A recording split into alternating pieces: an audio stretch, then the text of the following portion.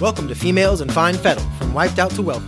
This is where conscientious women entrepreneurs and women living like a boss come to learn about balancing their personal and professional wellness with ease. If you have the enthusiasm, motivation, and grit to make it happen, then listen up every Monday. To be sure you don't miss an episode, sign up for weekly updates at femalesinfinefettle.com.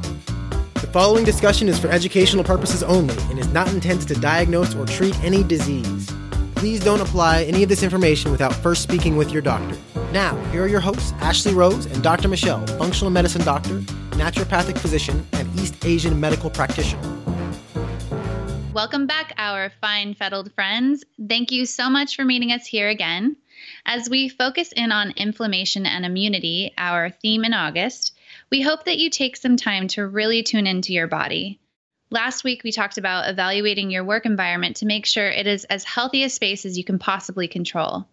But Michelle and I also realized that many areas of our lives create the potential to trigger adverse effects to our mental health and our physiology as well. It is our learned habitual reaction to these stressors and the ways we choose to emotionally deal with them, such as our vices, that ultimately affects our health long term.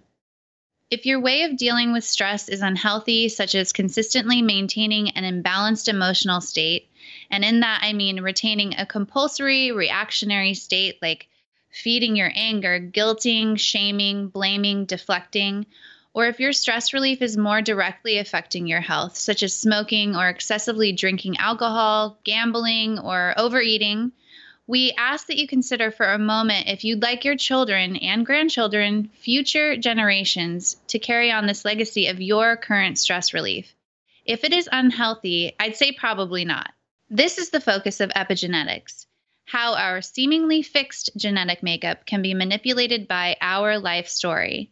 Through consistent behaviors, we have a hand in manipulating or triggering unhealthy genes to be turned on or off, and these genes can be passed on to our offspring and theirs on down the line. Awesome. Yes. Thanks for that intro, Ashley. I can't tell you how many people I chat with who feel like victims to their genes, like they have this genetic destiny that's looming over them at all times. They talk to me about how their mom had an autoimmune condition or their grandfather had heart disease, and I can sense their fear that they will end up like them. The truth is, we're not victims because over 98% of our genetic blueprint can be modified. Like Ashley said, it's called epigenetics. So what is epigenetics? Well, it's the study of how our genes can change their expression without altering our genetic code. This means that the choices we make can actually turn up good genes while turning down or even silencing bad genes. But this also means that we can make choices that do the opposite, right? We can end up turning up the bad genes and turning down the good genes, which can lead to various diseases or pathological conditions. And in terms of the concern your family health history may cause you, it is a bit of a relief to consider the time we live in, right? Your grandfather with heart disease, what was society and even the Food Administration pushing as a healthy lifestyle then? Do you remember the food pyramid? According to 1950s nutritional science, the majority of our diet should have been made up of bread, pasta, cereal, other grains, a shocking 11 servings a day. The consumption of large amounts of starchy carbohydrates is a key culprit in the development of chronic disease such as type 2 diabetes, heart disease, obesity, and even your mother with an autoimmune condition as an example. If she grew up in the 50s or later, no doubt anti-inflammatory medications were her main prescription. But today she may be empowered to know that she has much more control over her health and comfort than previously believed through her diet and exercise. Absolutely. The food we eat, the vices we partake in, chronic stress, bacteria or viral exposure, environmental toxin exposure, and even something like poor sleep can all turn up our bad genes. This means it takes time, effort, and discipline. I know you've heard it before, but it's true. Basically, these lifestyle and environmental factors can create pressures and stressors on the body that lead to chemical responses. These responses can then lead to changes in the epigenome, which can either benefit us or be damaging to our bodies. If you're picking up what I'm putting down, then you're probably realizing that this is the ultimate in health empowerment. This means that the possibility of preventing chronic disease like autoimmune conditions, cancer, diabetes, heart disease, and so many others is within our grasp. Something else to consider is how important this concept is for preconception care and pregnancy, because our choices while pregnant will also affect our kiddo's growth and development. I watched a great TED Talk by Courtney Griffin to learn more about epigenetics in preparation for this episode and what we can do to shift our own genealogical legacy. At a certain point, she had to say to the audience members who were parents and not yet parents to fear not. It felt a bit doomsday at a certain point, as if the damage had been done. Sorry, kids. But by being influenced by you and emulating your habits and behaviors throughout their lives, your children, whether biologically yours, adopted, or whatever the case may be, your children will hopefully in turn make healthy lifestyle choices for themselves. Yeah, so speaking of lifestyle, during this episode, we're going to focus on 2 areas you can start modifying today: gut health and liver health. If we're talking about gut health, we need to consider the obvious, right? Nutrition. I'll go ahead and just say that I'm not going to review any particular type of diet or particular food plan in this episode, but we'll be covering these in future episodes, I'm sure. When it pertains to epigenetics, I really just want to provide and emphasize the basics, because as many times as we've heard it, it's the truth. It's like Michael Pollan said, eat food, not too much, mostly plants. This is the core of any beneficial food plan. I don't care if we're talking paleo, keto, vegan, Whole30, alkaline, or any other number of food plans out there. These guidelines ring true.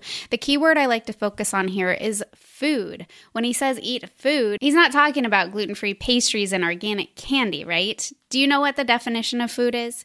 It's defined as any nutritious substance that people eat or drink in order to maintain life and growth. And nutritious means that it contains substances necessary for growth, health, and good condition. Of course, we can eat gluten-free pastries and organic candy, but is it actually nourishing us? Well, maybe on a mental and emotional level, which, don't get me wrong, is also important, but ideally not done with food. But it's not necessarily promoting favorable epigenetic changes. Ideally, we want to try and eat food in its purest form, meaning it hasn't been processed. If you're not sure whether a food has been processed or not, just check the package. Gotcha. If it's in a package, it's probably been processed. I'm not saying not to eat anything in a package, although that would be ideal. But if you are getting packaged foods, be sure to check the ingredient label. If there's anything on there that you can't spell or pronounce, then steer clear. If you already have your healthy diet flowing seamlessly for you and your loved ones, that is great. But if you are considering changing your diet or are ready to hit the ground running with healthier meals, it can feel daunting to consider everything you put into your body at any given moment. In order to make lasting changes, I think it's important to take the pressure off, take small steps toward overall success. You don't want something that should be fun, educational, and good for you to lose its luster because of adding unnecessary stress to it. Why not just focus on implementing healthy breakfasts or lunches and snacks into your family's day for a few weeks, then move on to dinners and tackling the big switch? I think it's okay to make these gradual changes, especially if you have to get your kiddos or even your parents or grandparents into it too. Absolutely. I love small steps. So, what about optimizing your detox pathways? Well, the cool thing is that you can do a lot of detox support through nutrition as well. Some of the key things you want to keep in mind here are to eat clean food. So when I say clean food, I mean non-GMO and ideally local and organic. If finances limit your ability to purchase organic foods, then prioritize them using the Dirty Dozen and the Clean 15 lists, which are awesome resources from the Environmental Working Group. I'll link to those in the show notes for sure. If you're eating animal products, I highly recommend that they are not only non-GMO and organic, but also pastured or grass-fed. Personally, I find it hard to get 100% grass-fed meat regularly, so I'm okay with grain finished as long as the grain is non-GMO. By consciously purchasing good quality clean food, you're limiting your toxic exposure to things like pesticides, herbicides, fungicides, exogenous hormones, and antibiotics, which all stress your liver and increase your overall inflammatory level. And if you're feeling adventurous in the kitchen and would like to treat inflammation through flavorful meals, there are 5 spices to try: cayenne, cinnamon, nutmeg, sumac, and pepper.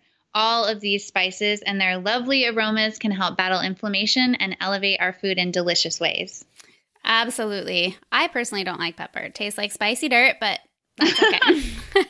In addition to the quality of food you eat, the types of food is also important. I always recommend that people eat a variety of colors throughout the week. I'm not trying to say that you need to, eat all the colors of the rainbow on a daily basis, but if you aim for hitting all the colors throughout the week, then you're pretty good.